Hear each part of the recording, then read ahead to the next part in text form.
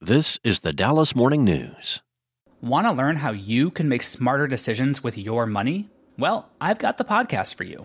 I'm Sean Piles, and I host NerdWallet's Smart Money Podcast. Our show features our team of nerds, personal finance experts in credit cards, banking, investing, and more. And they'll help you make the most of your money while cutting through the clutter and misinformation in today's world of personal finance. You'll get clarity on strategies to help you build your wealth, invest wisely, shop for financial products, and plan for major life events. Listen to NerdWallet's Smart Money Podcast wherever you get your podcasts. It's Friday, November 10th.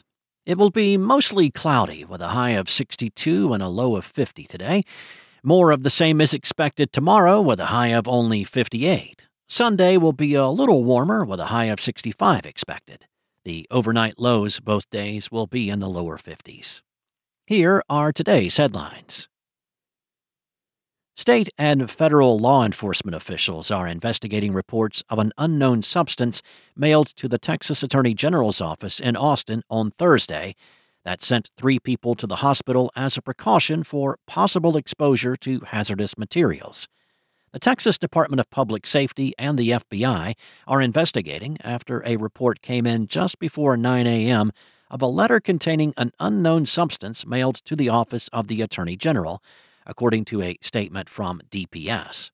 Authorities evacuated the first and second floors of the William P. Clements building on the Texas Capitol campus in downtown Austin, which houses the AG's office and other state offices.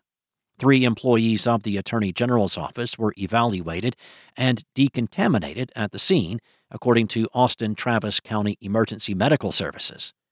They were later transported to a nearby hospital as a precaution, but showed no symptoms of exposure to hazardous material, the EMS department statement read. No further information was provided on their conditions, and the Attorney General's office has not provided comment. In other news, the man who opened fire inside Methodist Dallas Medical Center, killing 2 medical workers, was found guilty Thursday of capital murder. 31-year-old Nestor Hernandez will be automatically sentenced to life without the possibility of parole. Dallas County prosecutors did not seek the death penalty.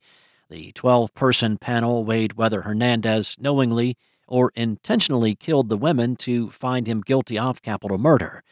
They were also asked to consider lesser charges like murder, manslaughter, and criminally negligent homicide, which carry lighter sentences and are eligible for parole.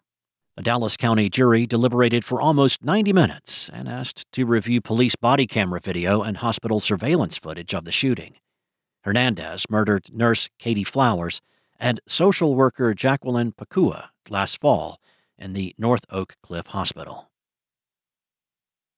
Up next, Senate Judiciary Committee Democrats abandoned their plan to vote Thursday on a subpoena for Dallas real estate magnate Harlan Crow as they seek more information about his gifts to Supreme Court Justice Clarence Thomas.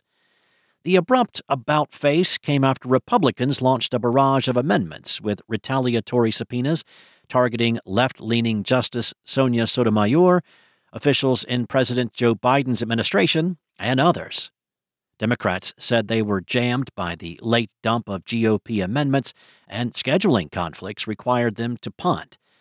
ProPublica has reported Crow provided luxury trips that Thomas did not disclose, bought property in Georgia from the justice, and paid private school tuition for a grandnephew being raised by Thomas and his wife.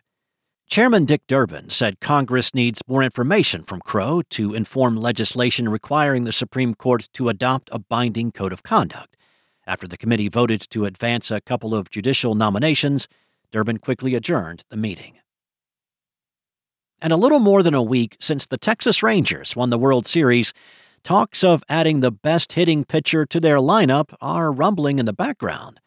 Shohei Ohtani is in a category all by himself, and it's no great secret that as many as 10 teams will make legitimate monster offers for him this offseason. Ohtani came close to being the American League's best hitter and pitcher this past season, and the Rangers will be involved in the bidding.